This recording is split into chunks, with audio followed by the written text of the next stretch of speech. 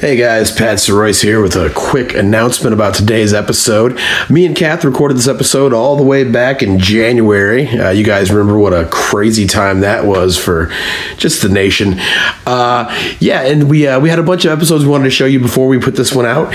And so we went back and got this one out of the archive. And for whatever reason, the very end of it has cut off. So you're going to hear an entire episode about Brooklyn Electronics Superstore, Crazy Eddie. And then right at the end, after we decide if it's worth it or not, it's going to cut off. And don't worry, you're not missing anything. Just us plugging shows that have already happened. So just wanted to give you guys a heads up. Thanks for tuning in. Listen to the episode, enjoy it, and remember, don't get caught. International.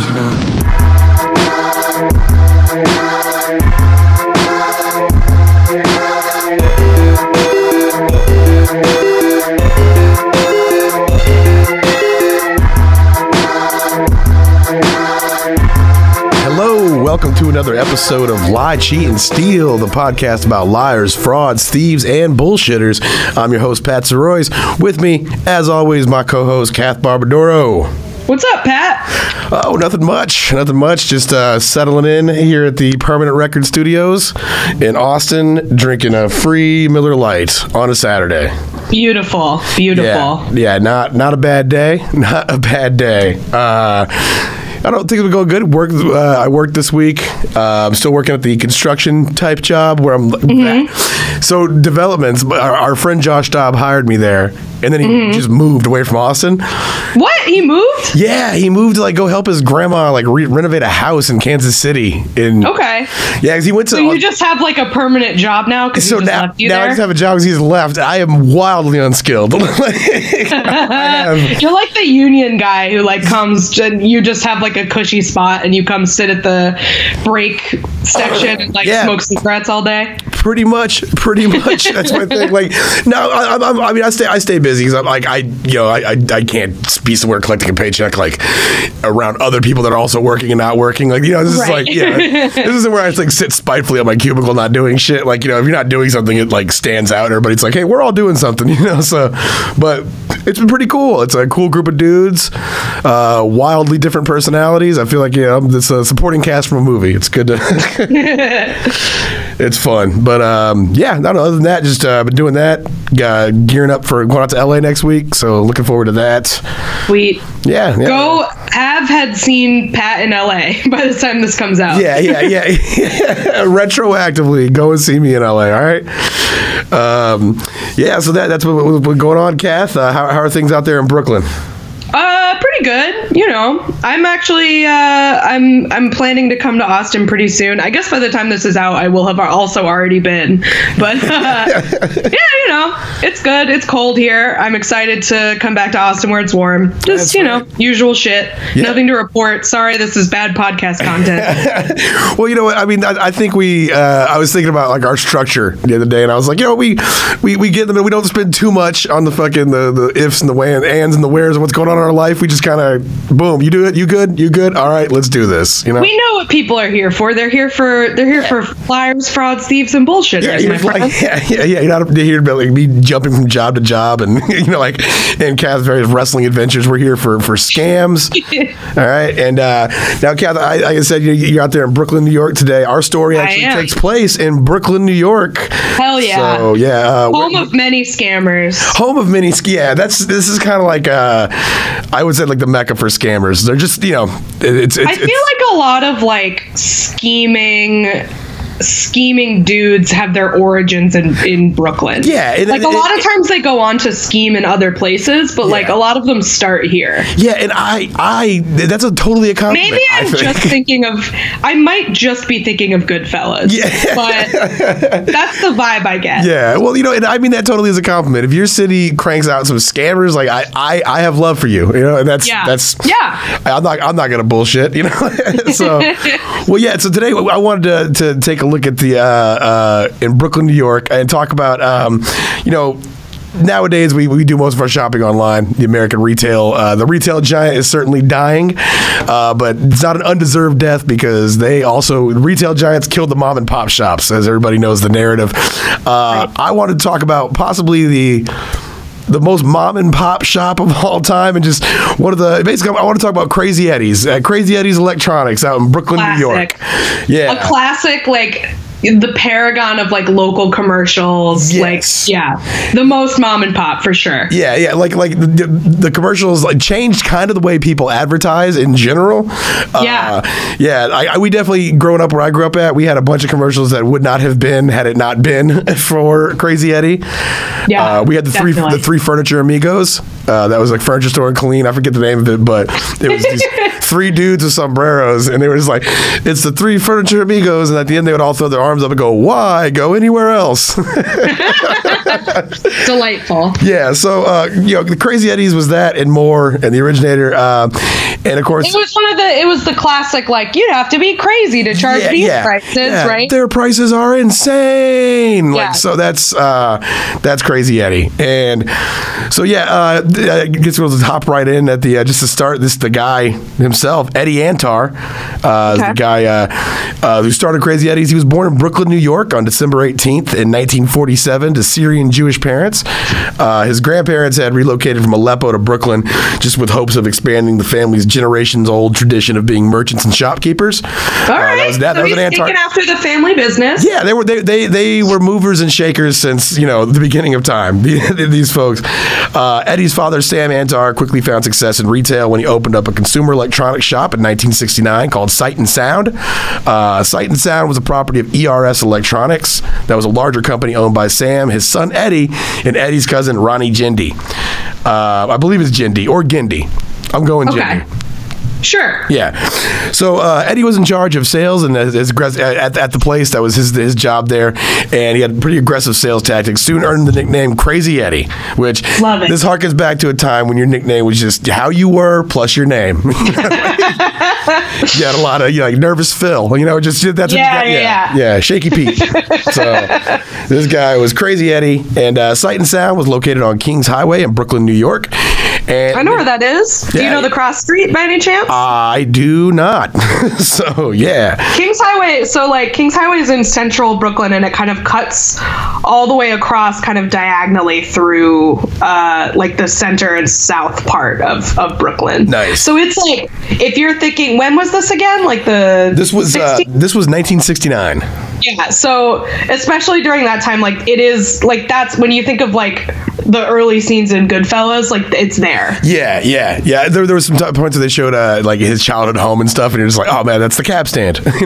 Yeah, exactly. It's classic, South Brooklyn-y stuff. Nice. So that's where it was. Now, it initially offered brand name electronics at relatively average prices. There was actually very unremarkable. Sight and Sound was not insane. It was not insane. It was just very, very predictable, and predictably within 18 months, the company had actually gone bankrupt. So. Oh no. Yeah. But Eddie saw the value in the brand and decided to buy out his cousin Ronnie's shares. Now, his dad, Sam, kept his ownership and relegated the day-to-day operations to Eddie. So, in 1971, the Kings Highway location reopened under the new name Crazy Eddie's, and that was the 1971 when that was born. Now, I gotta say, if I'm buying electronics, I am much more likely to buy from Sight and Sound than I am from Crazy. This kind of goes in this place became they were working class heroes because we'll get into how they operated under during a time where fair trade laws regulated the market, and that was set the stage to kind of squash out the little guy because they couldn't make their own prices. We'll get into it, but this dude Crazy Eddie's I don't know, I guess he represented an alternative to the Sight and Sound. Yeah, he was a working class hero, this guy Crazy Eddie. Okay. So, but Sight and Sound all day over Crazy Eddie's. In New England, or at least in Connecticut, they have a package store called Crazy Bruce's. Okay. And it's the logo is this god awful fisheye lens close up of a guy who kind of looks like Crazy Eddie. So, yeah. For our non-regional listeners, a package store is like a convenience store that sells liquor, right? Yeah, it's liquor. Yeah. Because down in Texas, you have liquor. It's in Texas, it's called the liquor store, but then you can also buy beer at a gas station. In Connecticut, you have to buy beer in a package Right. store. Okay. A pack. Yeah. Okay. I remember now. Yeah. All my cousins dude, we're gonna go to the fucking Packy and Mass because they're fucking not doing it on Sundays in Connecticut, dude. Okay, so now to understand what happened with the Crazy Eddie Empire, you kind of have to understand Eddie Antar's upbringing. Eddie was born into a family of merchants, and they went back generations. Like they'd always been, retailers, wholesalers, shopkeepers. Yeah. Back to they're from Aleppo in Syria, and so they now when the family immigrated to Brooklyn, they established themselves in the Arab American community. They were pretty well known. They worked alongside Egyptians, Jordanians, Saudi Arabians, and Kuwaitis, and like the markets that they had in their neighborhoods. They definitely carved out their slice of the American dream using constant hand-to-hand cash transactions, hundreds of times a day in, day out. That's that fast-paced like shopkeeper lifestyle in New York. Yeah, and I feel like by emphasizing that in this piece, it's like there's a lot of scamming that can be done with small hand-to-hand cash transactions. Quite a bit, man. Quite a bit. Yeah, the pawn shop I think might still be the only industry that works like that, and it's fucking insane. Like every store I've ever worked at has had a huge so while I was working there, some shit went down where it was like, dude, the area manager was stealing money. Like National Pawn, National Pawn here in Austin just recently underwent a management change because their CFO was fucking a secretary, and she had a ton of missing, or was fucking one of the store owners, and she had a ton of missing inventory in her store. That was like, shit. Yeah, that just happened. So yeah, pawn shops are surprisingly a business where you take advantage of people's poverty is not the most up and up. Precisely. Of industries. Precisely, yeah. Oh, also shout out to Nikita Redcar. I did a roast battle show with her, and we had to do like a freestyle round against each other, and she said I look like I'm trying to disrupt the pawn industry. Oh, that's good. Yeah. Shout out to that. That was funny as fuck. All right, so the Antars were in an immigrant community here in America, and the key to survival within those communities is to achieve financial independence, and that's sometimes that means sliding a $20 bill into your pocket instead of the register. That's just how it goes, because when it goes in the register, it goes in the books. It's going to get taxed. When it goes in your pocket, it's $20 that you can use for your family to buy groceries, do what you want to do. It's that. So the people. What's that? The American dream. Exactly. That's so that was the Antar approach to business. So for his entire life, Eddie watched him and his family take the cash earned by the store for the day and hand it out among the family as they saw fit. That was what he came up in. And so out of this environment, it produced Eddie Antar. He was loud, he was confident. They say he was muscular, good looking, he was a slick talker, he talked fast, he thought quick. He was like a thoroughbred Brooklyn-born hustler, dangerously ambitious. That was Eddie Antar. And so when he opened Crazy Eddie's 1971, like they were not really an electronics store that turned to crime. They were definitely some criminals who opened up an electronics store. They were not. And I say criminals by their own admission. Like we talk to these guys later in their things. They call themselves crooks. So they opened an electronics store because that was an easy way to get a lot of cash, of which to squirrel away nefariously. Yeah, exactly. That was what they were doing. Were they stealing from people other than the government? Like, were they really selling electronics? They were selling electronics. They talk about because I followed a lot. The cousin is Sam Antar. He's the kind of the go-to resource for information in the family these days. AKA, he's the one talking. But he talked about how there wasn't a culture of respecting the customers either. They had a very aggressive sales tactics, very shady bait and switch tactics. Like where the commercial said their prices are insane, and you get there and they're just unsettled at best. So there wasn't like they were robbing from the rich and giving to the poor, but they also were robbing from the rich. There's good or bad. It gets into, I guess, what you value. Yeah, I mean they were shortchanging their customers in some ways. There was ways about like a lot of times like they would you would be buying some Crazy Eddies, you get a deep discount, and it's repackaged and it's used or damaged and shit like this. Right. That wasn't uncommon at all. Right. So, okay. Yeah. See, so what happened at the time in 1971, retailers were governed under strict fair trade laws, and now this regulated the prices at which retailers could sell goods. So if Sony makes a TV, Sony gets to say what price it gets sold at, and if a business decides to sell it for less, Sony will no longer sell them TVs. Yeah. And so this was intended to protect the consumer, who could now always rest assured they were getting the best price. But it ended up being disastrous for the mom and pop shops because small businesses usually find their advantage in low operating costs. And Right. when you can't translate the lowered cost into savings for the customer, it's just that you have no really reason to stay in business. You're not able to. Right. So you can't flex your advantage that you have. So Eddie, not a fan of that. Did not like not being able to flex. That's possibly his downfall, one would say. Yeah. He just loves to flex too much. He's got to flex. Sometimes it just has to happen. So yeah, he openly sold deeply discounted electronics, and so just advertised them at deeply discounted rates, and quickly incurred the scorn of the manufacturers who refused to sell him any more inventory. And so this left Eddie. He would scramble to buy excess inventory from other retailers. He would even dabble in the gray markets overseas. And however, he is adamant that he never bought stolen goods. Okay. Yeah, because he said that was just too risky. I mean, yeah, I guess if he's admitting to all this other stuff, I buy it.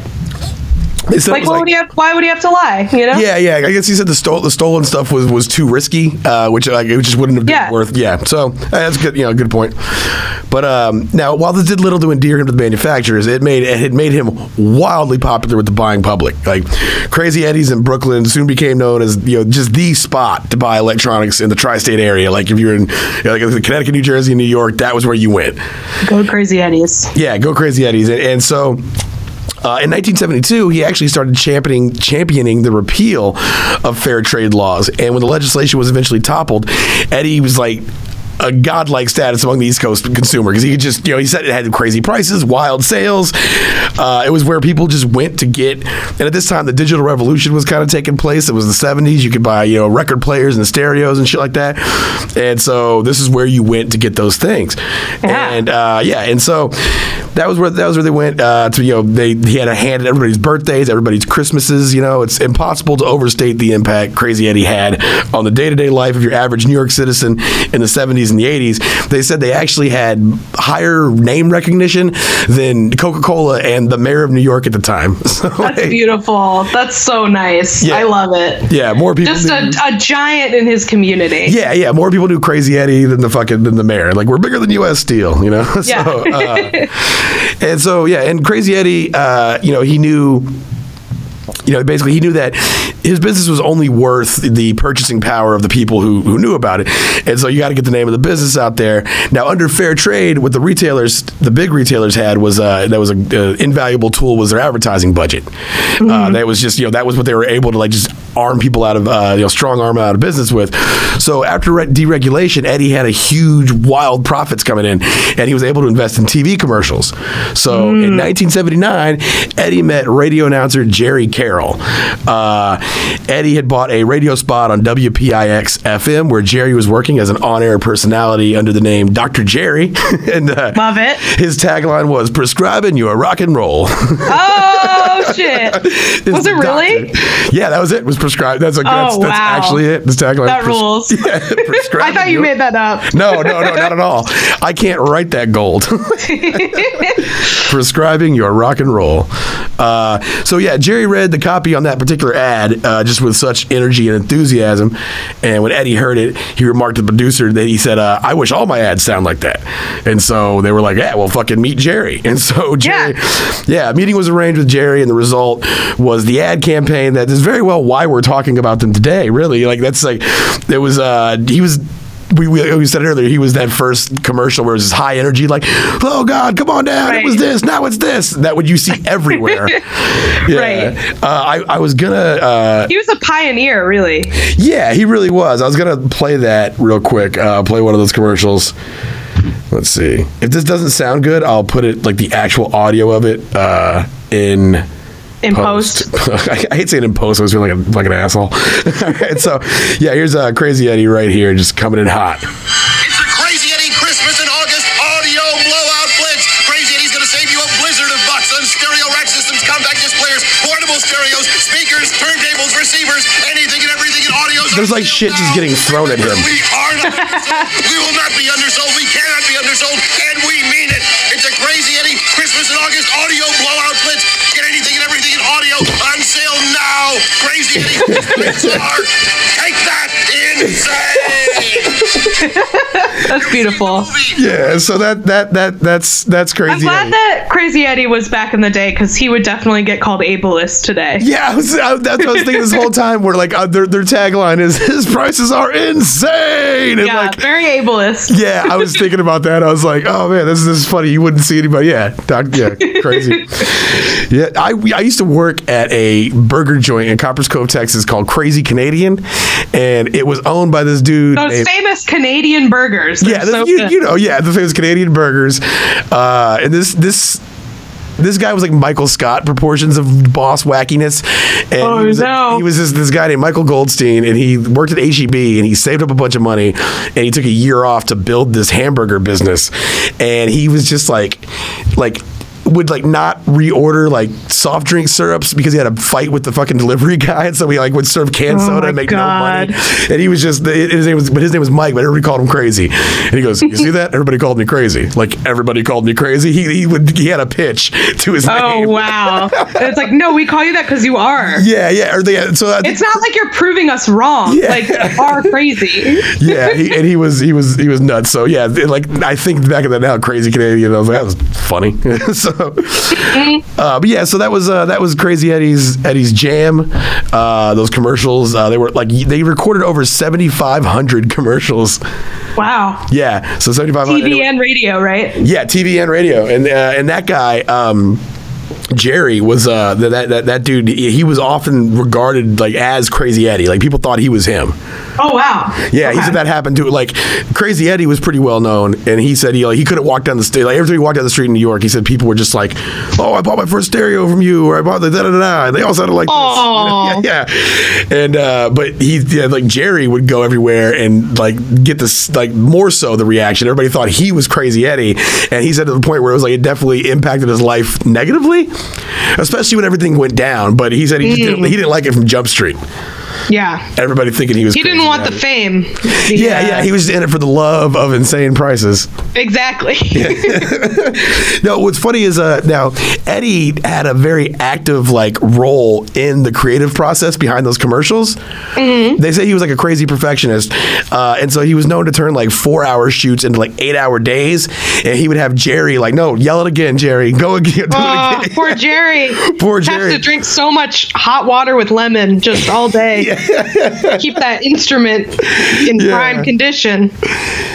It was like he was also credited though. He had the original line because the tagline is "His prices are insane."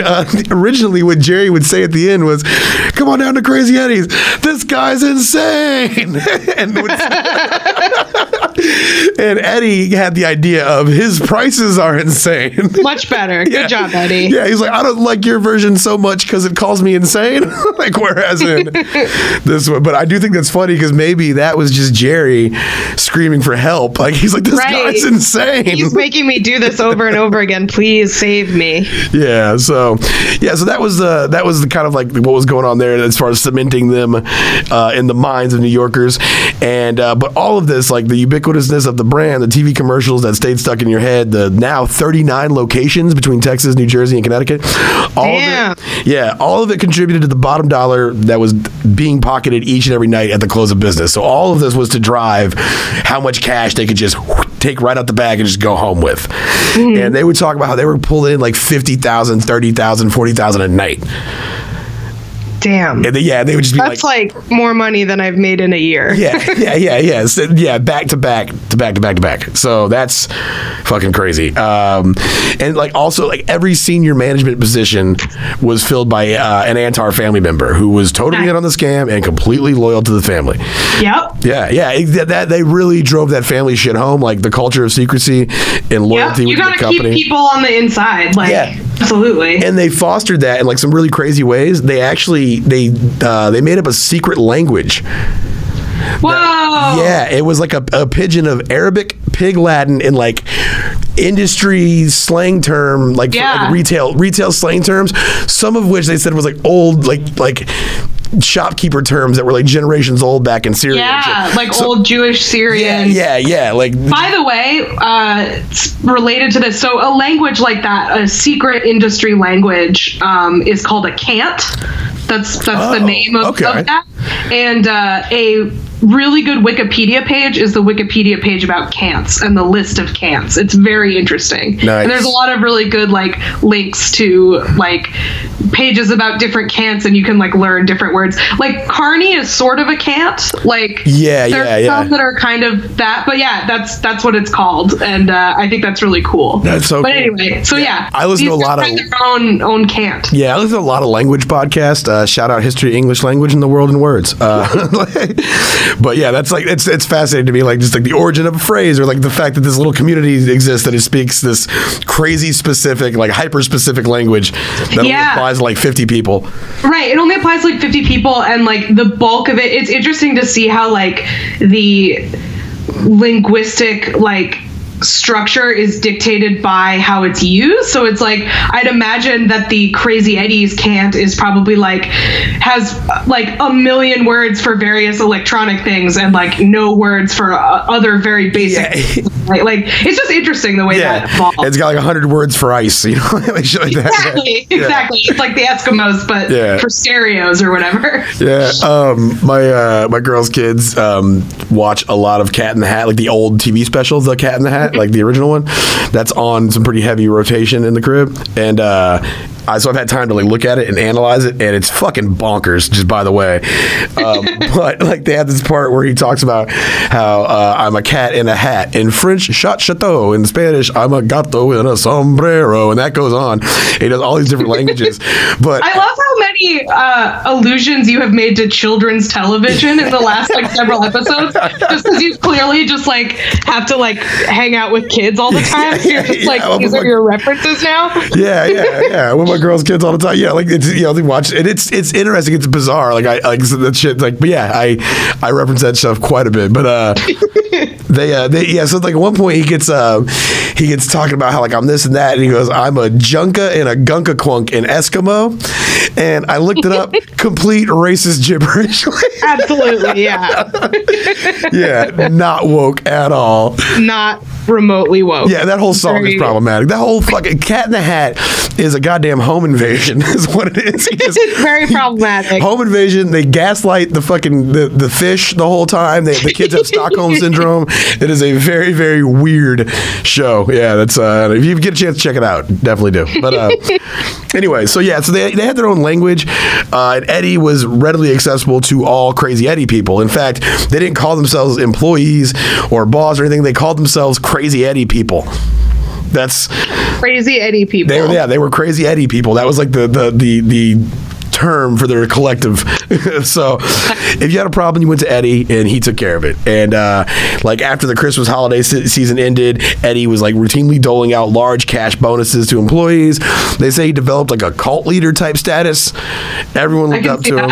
Yeah.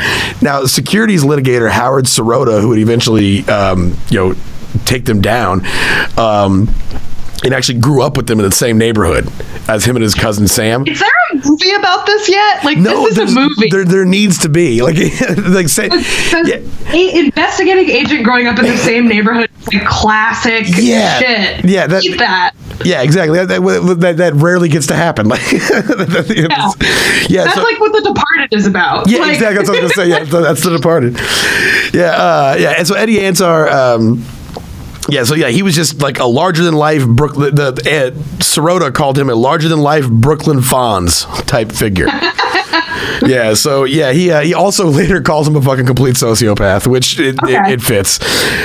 So Eddie was a very aggressive salesperson, like very aggressive, like, and his salespeople learned from him quickly. It was not uncommon for Eddie to follow customers out of the store in order to talk them into buying merchandise. The model was to make every beha, which is the Arabic word for sale. So and make every beha, and I've worked a ton of sales jobs, and the next one I've heard, nobody walks, all right? Everybody goes out with something. Yeah, that's so like I've heard that a lot. So, they say he was like a ruthless competitor, because he knew that the business could not survive in the long run if it constantly offered steep discounts. So I mean, he knew like there was no bottom to what he was doing, right? And so like it somehow had earned enough revenue to pay the bills. So therefore, Eddie resorted to a combination of income tax evasion, stealing sales taxes, and also like because when you do a cash sale, you have to present the sale to the customer.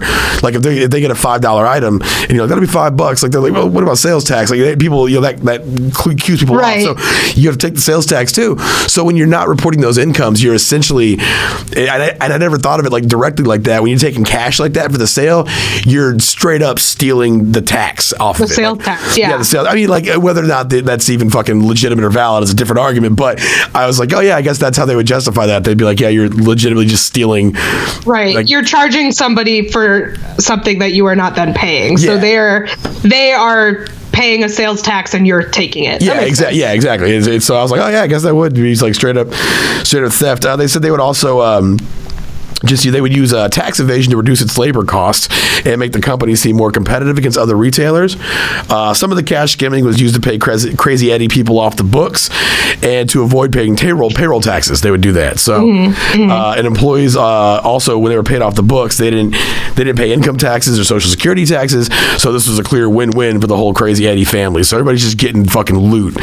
Right. Like I'm being paid on a W-9 this year, not a W-2, and you're definitely like, oh damn, these checks are nice, and you're like, oh wait, I got to give some of this back. Yeah, it sucks like that. I've had that for the last couple years because I would say like about half my income is from W-9s, and it's like it's great when you have it, and then you get to the end of the year, and if you haven't saved a little bit to pay your taxes, like you are fucked. You're so fucked. Yeah. So like this is how it kind of went down. In the 1970s, customers were much more likely to pay for electronic items with cash than they are now. And they took full advantage of that. So when a customer paid in cash, like I said, Crazy Eddie stole the sales taxes, making an additional unreported gross profit of about 8%. So this gave offered a great competitive advantage against the competitors who were conducting their business legitimately. So obviously, they were beating them out. And they used like very high pressure bait and switch tactics to steer customers towards higher profit margin merchandise. After they would bait them into the store with hey, we'll beat any price. That was the thing. You find a price, we'll beat it, bring it in. We got we'll beat it. And then they upsell them really aggressively. Yeah, exactly. Yeah. So the first salesperson, they had three salesperson job to each customer. The first salesperson's main job was to switch the customer, or the SW they would call it, do the SW to the customer to a higher margin products and services. For example, the salesperson would recommend alternative, like higher quality products of better value, and they would offer the extended warranties, which was always a bad deal for the customers. And in the first sale, if the first salesperson did not succeed in switching the customer to higher margin products, a second salesperson was assigned to ease into the conversation and take over, or TO, the customer in order to make a bigger profit. So if the second salesperson was unsuccessful in swaying the customer to purchase higher margin products, a third salesperson, known as the nail at the door, or the NAD, would make the final effort to convince the customer to purchase the higher margin products and services. Why did people like this store? Yeah, I don't know. I think it just shows like the advertisement, and it's just that's your thing, that's your place. And I don't know. I'm sure this was particularly high pressure, but I mean, how different was this than the experience in other Brooklyn shops they were experiencing? That's true. Yeah. A lot of the stuff that they're saying is like, I feel like just incorporated into like most local businesses here. Like, I don't know. Like if you go to not really a bodega, but like there's like a lot of stores that are sort of in between, like bigger and more specialized than a bodega, but not as big as like a chain store or grocery store. Like a lot of hardware stores, or like places where you would go for like a specific, like a paint store, like a health food store, like things like that in Brooklyn. I feel like do all of this stuff. Like a lot of them are kind of like, you don't know if you're getting a new thing or you're getting something that was taped back up into a package. And like, it's like, you get the sense that you can kind of haggle, like there's a lot of that here. Like, not so much the aggressive sales tactics, but like just sort of the unknown provenance of the stuff that you're getting is like very common here, I would say. Oh yeah. And that was no different here. Like they said, if they didn't have a particular product in stock at the time, it was sold to the if they didn't have a particular product in stock, they would just like get a floor item, or previously returned merchandise. Yeah. They called them reaps because they'd repackage such merchandise as brand new and sell to unsuspecting customers. One of the episodes of the last podcast on the left, they had to go get a drill from somewhere in Brooklyn, and they were recording, and they were like, "Yeah, we just had an adventure." They like got a drill that was like obviously used and put back in a new box. Yeah, like there's just a lot of like. That's a lot of the economy in Central and South Brooklyn in particular, I think. It's just like places like that. And it's like, it's fine. I mean, things are cheap, like things are inexpensive, and like you usually do get a discount if you pay in cash. And I don't know where it goes, but like I have my stuff, so it's okay. Yeah. Like it doesn't bother me, but it definitely is sounding familiar. When I stayed with goddamn, I can't remember our friend's name who stays in Brooklyn. Blake Midget. When I stayed with Blake Midget in Brooklyn, I remember like walking out of the house, like the first like stretch of sidewalk outside of his door, there was like mad sunglasses out and shit. Like it was just, it was like a lot of that. Immediate marketplace as soon as you walked outside the door. Yeah, like I used to live right by a place like that. It was like, so I lived on the corner of my old block. There was a big mosque, and there were a lot of businesses sort of immediately adjacent to the mosque that were run by like either directly run by the mosque or just like people in that community. Yeah. And like they all sold. Yeah, they always had like the bootleg DVDs. They had a big one for like. The Islamic community in New York for some reason is like smell-alike perfumes, so they have like custom perfumes that are like oh, this one's Obsession or whatever, but it's they eat it. Like there's a lot of that. It's really interesting, but there are like a whole bunch of those stores like right by where some were just like tables outside the mosque, but then there were some actual storefronts too that were just like selling that kind of stuff, and it's like I mean it supports the economy of this like whole community, and you can get stuff. I mean, it's like a lot of it is like cheaply made, like, Shenzhen, China, AliExpress like crap, but but like if you're thrifty and you need some crap, then like sure. There it is. I was in I think we were in Washington Square Park when I went to New York last year, and I bumped into Martin Urbano and Kelsey Kane, and we went to like these little vendor tables out there, and Kelsey was asking them about selling what they needed to sell out there, and the guy was just like, this dude was like very hostile, but he was just like, you ever heard of the First Amendment? If it's freedom of speech, you don't have to label it as da-da-da. So if you're selling art, you can just sell it. She goes, so if I'm selling art, he's like, have you not heard of the First Amendment? He was like, it was very aggressive. It was a strange interaction. But that rules. Yeah. So for a while, so this is basically, the end result of everything was just steady streams of cash, rarely going reported. For a while, Eddie kept the fraud alive using all sorts of tricks that he'd learned in his family. But as the business grew, so did the talent necessary for hiding the fraud it was fueling. So it was in response to this that Eddie made the fateful decision to send his cousin, Sam Antar, to college to become an accountant. So, what a nice guy. Cousin send Eddie. him to school to cover the family fraud. He's going to send me to be an accountant. Oh, that's so cute. Shout out to Rob Gagnon's one-man show. Like, you gotta go to college. It's called Hats. It's weird. Look it up. Anyways, Sam Antar had been working at Crazy Eddie since it opened in 1971. He was 14 at the time. So he was put to work doing whatever tasks Sam could find for him. He stocked shelves. He sold stereos. He did it all. Sam idolized his older cousin Eddie, and since childhood had wanted nothing more to impress him. So all the ingredients for a huge betrayal. So from 1975 to 1980, Sam Antar attended Bernard M. Baruch College and majored in public accounting. I always ask you college questions, Kath. Have you ever heard of that place?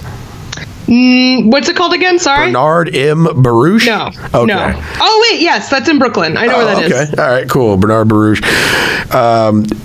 That name, if I heard that without the M in the middle, I would think that was like in Yiddish or something. Like, Bernard Baruch. Yes. Yeah, it is like I think it's pronounced Baruch. I might be wrong. Baruch, It is. okay. I'm pretty sure it is a Jewish school. Okay. Pretty yeah, sure. His tuition was paid in full by the Antar family with the expenses, with the express intention of using Sam's education to further the family's criminal enterprise. Love it. Yeah. To understand the next chapter of the Crazy Eddie saga, we now turn to Sam Antar himself. This is a quote from his blog that he wrote about this. Aww. Yeah. He actually, this dude, he goes around now and he's on like a journey of attrition, trying to make up for all this shit. Yeah. Doing, like, seminars and stuff. That And my uncle put me up to. yeah, he works for free. Is what he said. I'm sure there's. I mean, nothing's free. So he said, around 1980, we decided to go public. We reasoned that with Crazy Eddie as a public company, we could unload our stock at inflated prices on unsuspecting victims. This would be more profitable than skimming cash sales because tax evasion and paying employees off the books make money, but we anticipated getting a bigger bang for the buck by inflating earnings as a public company. So they had their eyes on the prize. Wow. Yeah, they were going to go big. Yeah. Now this is when you move into just small potatoes to like a large potato. Like this, A very large potato. yeah, very large potato. So he said, when a public company reports a profit, those earnings are divided by each share of common stock outstanding. I want to make sure I get this right.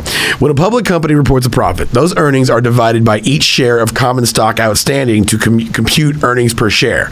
So if a company reported a $1 million profit and has 1 million shares outstanding, its earnings per share is $1 per share. $1 million profit divided by 1 million shares outstanding. So that being said, if a public company stock is traded at multiple earnings known as the price earnings ratio or PE ratio,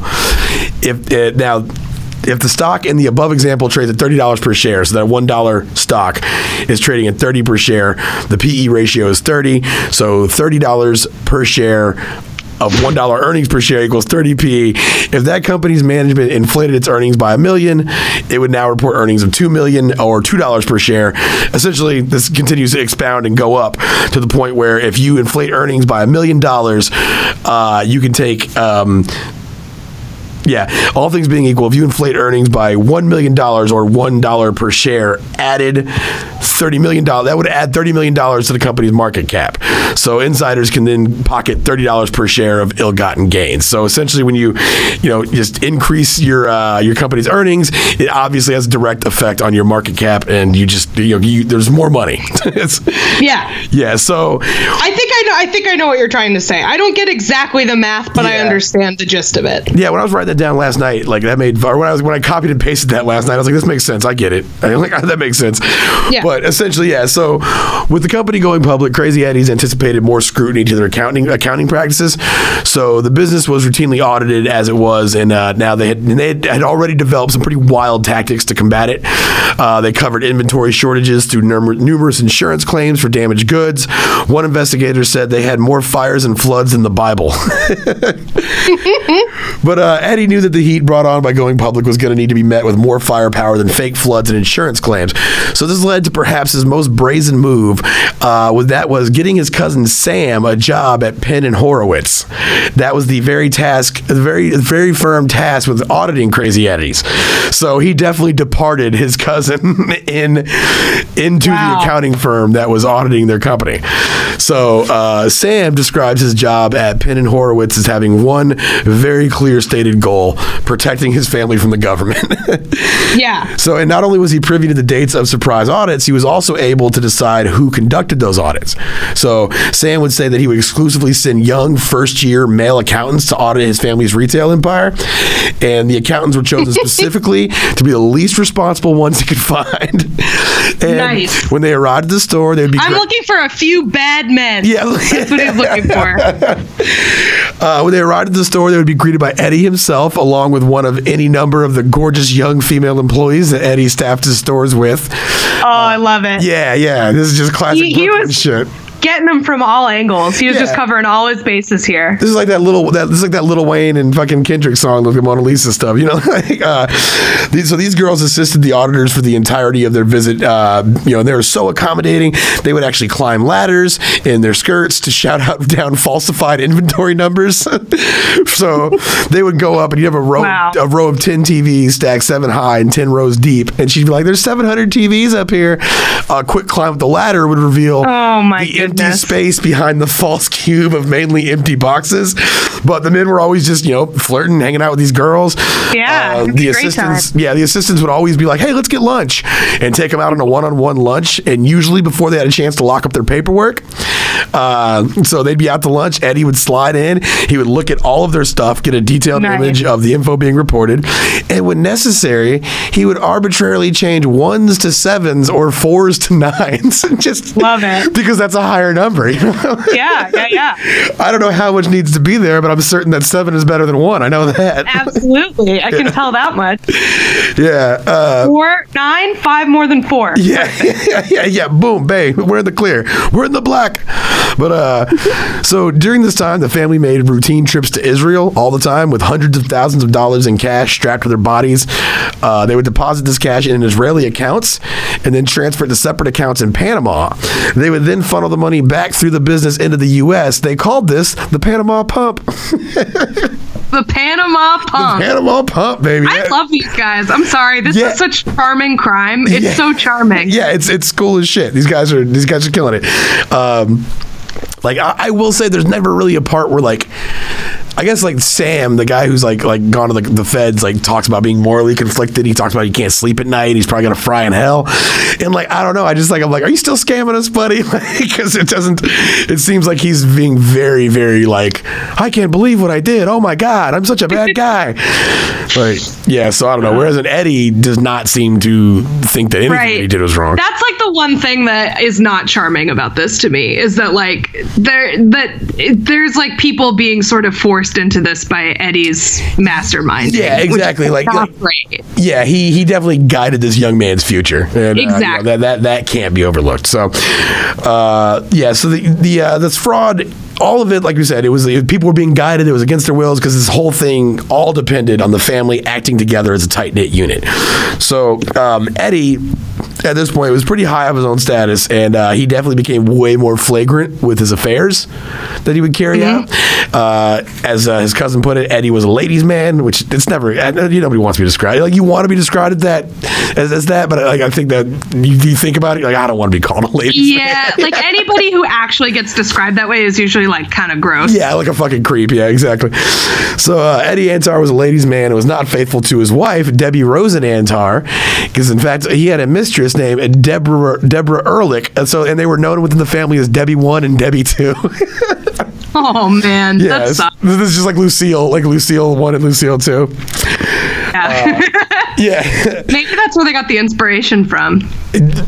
Maybe that's actually so on New Year's Eve, Sam Antar was tipped off that his son Eddie planned on spending the night with Debbie number 2. Now Sam and his father were or Eddie and his father Sam. Did he comically mix up his schedule and accidentally go to Debbie 1 and blow the whole plan like a terrible comedy movie? Yeah, no. Just wondering. Yeah, more like just a terrible drama. Maybe I don't know. He basically went and parked his car, his limo, with the new Debbie, and his father heard that they were out wherever they were, and now his father and him were starting to beef at this point because his dad was legit jealous of his success because he still owned the ERS Electronics, which was the parent company that owned all these Crazy Eddies, but Crazy Eddie was getting all the glory, and you got to remember that's part of what it was for the Antars was the glory, and so it wasn't just the fact that he was getting paid. He didn't like how everybody thought Eddie was the man, and so his dad kind of had it out for him, and he found out that he was going to be with Debbie number 2, so he sent his daughter and his daughter-in-law. Debbie, he sent his daughter and his daughter-in-law from his other son to accompany Debbie number 1 to Manhattan and catch Eddie in the act of partying with his mistress in the back of this limo. This is as confusing as you explaining the stocks. Yeah. So Debbie number 1 so Debbie rolls up to him and Debbie number 2, and she's flanked with 2 family members on a tip given by Eddie's father, the courtship of Eddie's father. So Debbie number 1 confronted Eddie walking to a stretch limousine with Debbie number 2, and a huge fight erupted between them. So everybody's fighting out in the streets.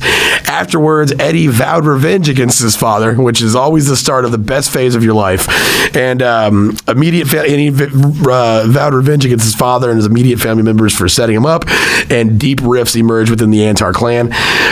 Sam Antar describes the role that Riff played in the company's undoing. He said, the family infighting was blamed for contributing to Crazy Eddie's weak financial performance in 1987. Eddie and I heard rumors of a possible hostile takeover by parties interested in buying the company, quote unquote, on the cheap. Investors had no idea that Crazy Eddie was a massive fraud. So him and Eddie were concerned because they got taken over by somebody who was not a friendly family unit. Just like a cursory look at the books is going to show that, like, you know, this is all a house of cards. Yeah, exactly. So what they do is, in April 1987, they were. Here we go. So their plan was basically to raise the money on the outside of themselves and then sell the company off and then have that cash in there to plug up the holes, essentially. And so in April 1987, they were approached by legendary businessman and billionaire investor Milton Petrie, who wanted to partner with them on a management-led buyout of Crazy Eddie. A couple weeks later, they were approached by another billionaire named Sam Belzberg with a similar proposal. Ultimately, Eddie chose Belzberg as a partner to take over the company because he thought Belzberg was dumber. He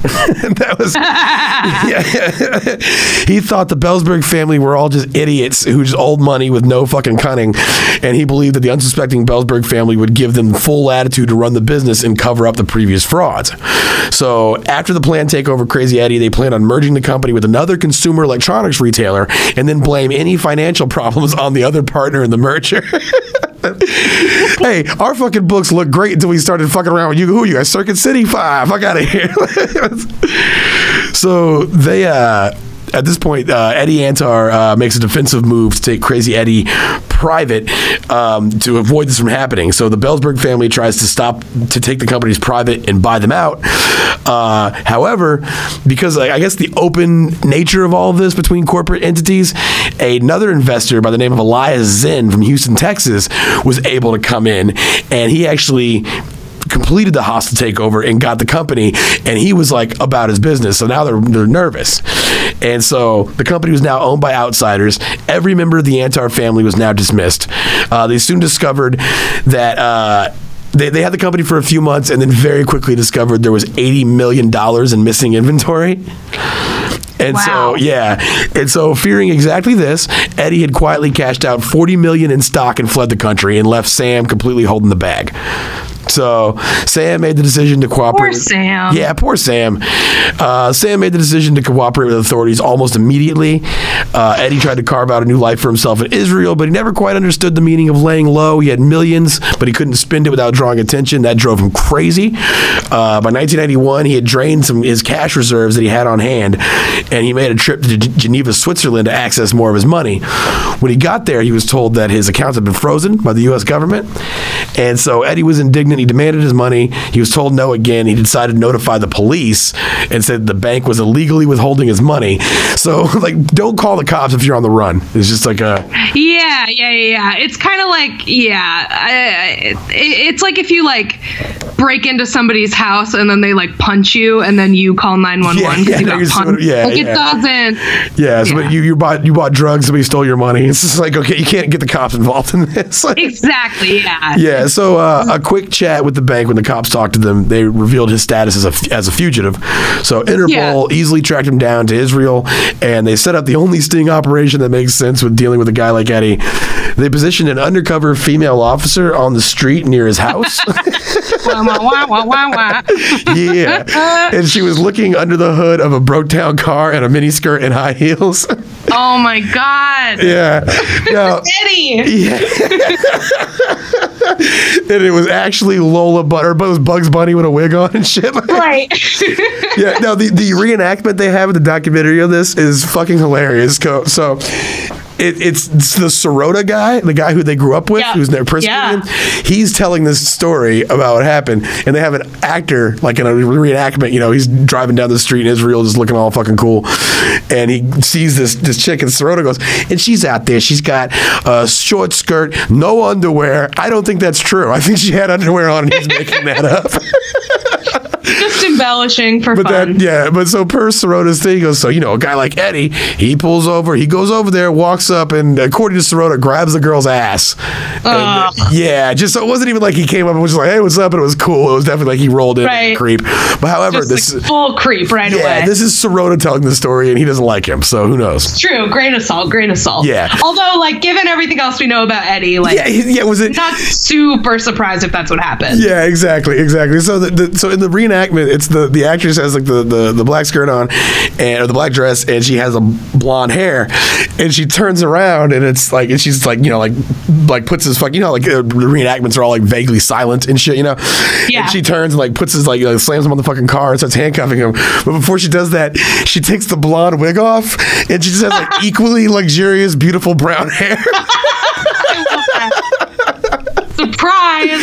Yeah, like a different way. Yeah, I'm still hot. It made no sense. It's really funny.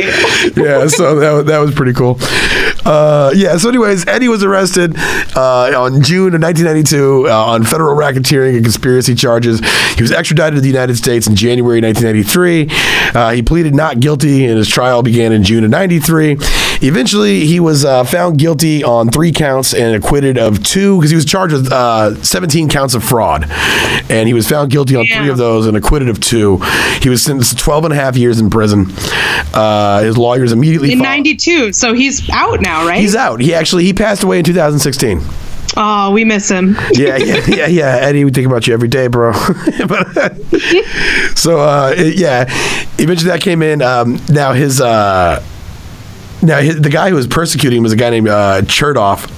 He was a federal agent, and or federal prosecutor, and he called Eddie the Darth Vader of capitalism. Which is the worst of the worst. Eddie must have thought that was sweet. That's like a cool nickname. Yeah. He's like, that's really honestly the nicest thing that was ever said to me. Yeah, that's like kind of his whole brand.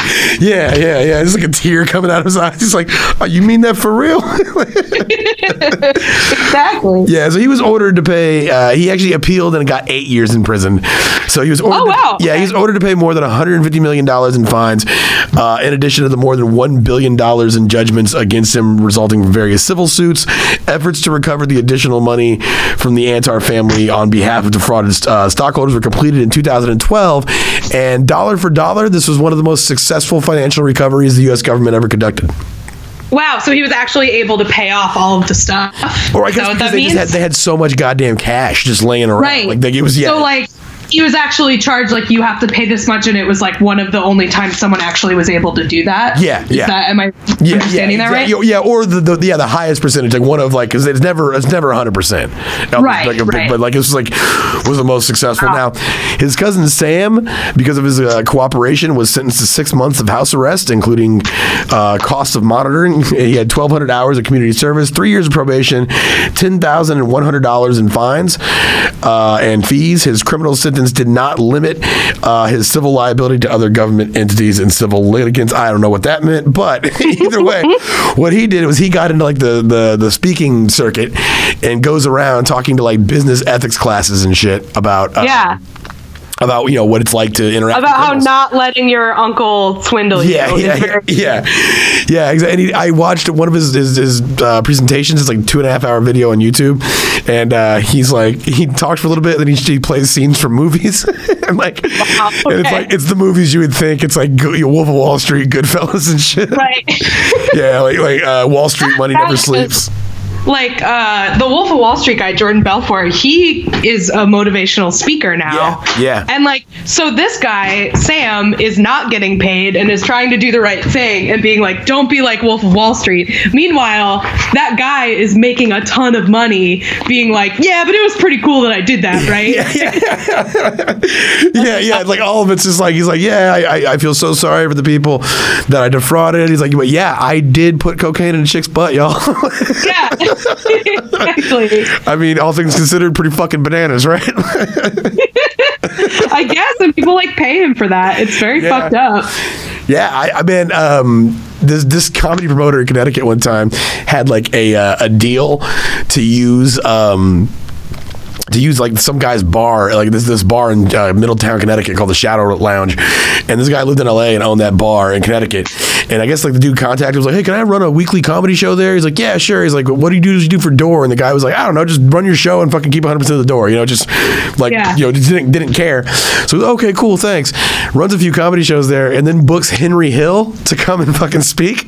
What? And sells like $30 tickets and shit, and like has comedy beforehand, and makes all this fucking money, and then just like keeps 100% of the door because that's what he said he could do.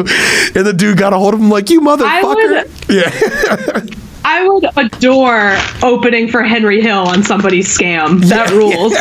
Yeah, if I could, man, I want to talk. I forget which of my friends were on that show. I might want to. That might be an episode, and we'll think about that. But so anyway, these guys were all there. They had Sam is still alive. He has a business where he's just publicly shaming himself until he dies. I guess, yeah. I guess you want to call that a business? Is that a business model? like okay. He's on a lifelong apology tour. Yeah. I shame myself, and somehow I get money. I haven't figured out the fucking the inner workings of it, but I'm not as good as my uncle Crazy Eddie, but I'm figuring it out. So then Eddie died. I guess he essentially just lived the rest of his life relatively obscure. But he said people would stop him on the street all the time, so I guess it's not obscure. But they have an interview from like 2009, and it's the brothers or the cousins, Eddie and Sam, and they're just like they haven't talked in 20 years, and Sam is just like yelling at Eddie, and Eddie is just like very, very cool as a cucumber, just sitting there. He's like, don't raise your voice to me. Don't raise your voice to me. Oh no. Yeah, so he's like, I'm everything I am now because of you. That's nothing. It's pretty intense. And then it cuts back. It's like very serious, and it cuts back to the two anchors back in the studio, and they're just laughing. He's like, oh, God, I could listen to them argue all day.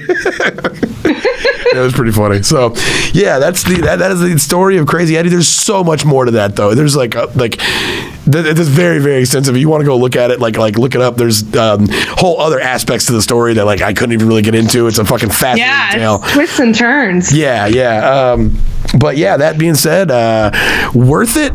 I'm going to say no, I think, because when it comes down to long prison times, I have to think it may be fun while you do it, but ultimately I could never really be worth it, man. All that money I don't think is going to pay for 8 years. Man, 8 years though. If you had it's only 8 years, and he was beloved in his community. Yeah, no, totally worth it. Totally worth it. Kind of worth it, yeah. I'm going to say, I mean, all I'm going to say is I worked in the pawn industry for years. I cannot sit and hate on this. I can't be no, not worth it at all. This was kind of a man after your own heart in a little bit. Yeah. Not that you're this much of a monster, but get where he's coming from. Yeah, no, I definitely get it. Yeah, no, totally worth it.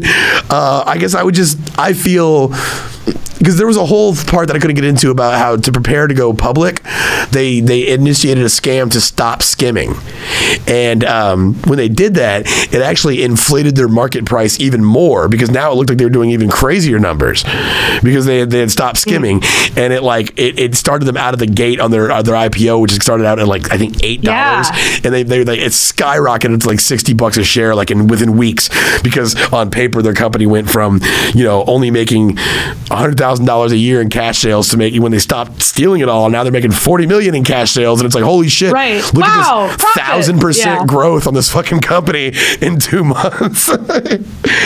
So I guess I would say that when I say that to be I would just try to rein it in, because that's the shit that's gonna get you caught. You can't you just when you go. It's go ahead. Oh yeah, when you go crazy like that, you can rightfully start to bow out, and if you don't, then that's when you're just digging your grave. It's gonna eventually come down to that Henry Hill moment where you're just being chased by helicopters, just stirring sauce and fucking doing cocaine all day. Right. I mean, we always say, if you're gonna do this, don't aim for first place. Aim for third or fourth. Yes. Make this supplemental to your income. Yeah. Yeah, don't make it your whole thing. So they flew too close to the sun. It happens.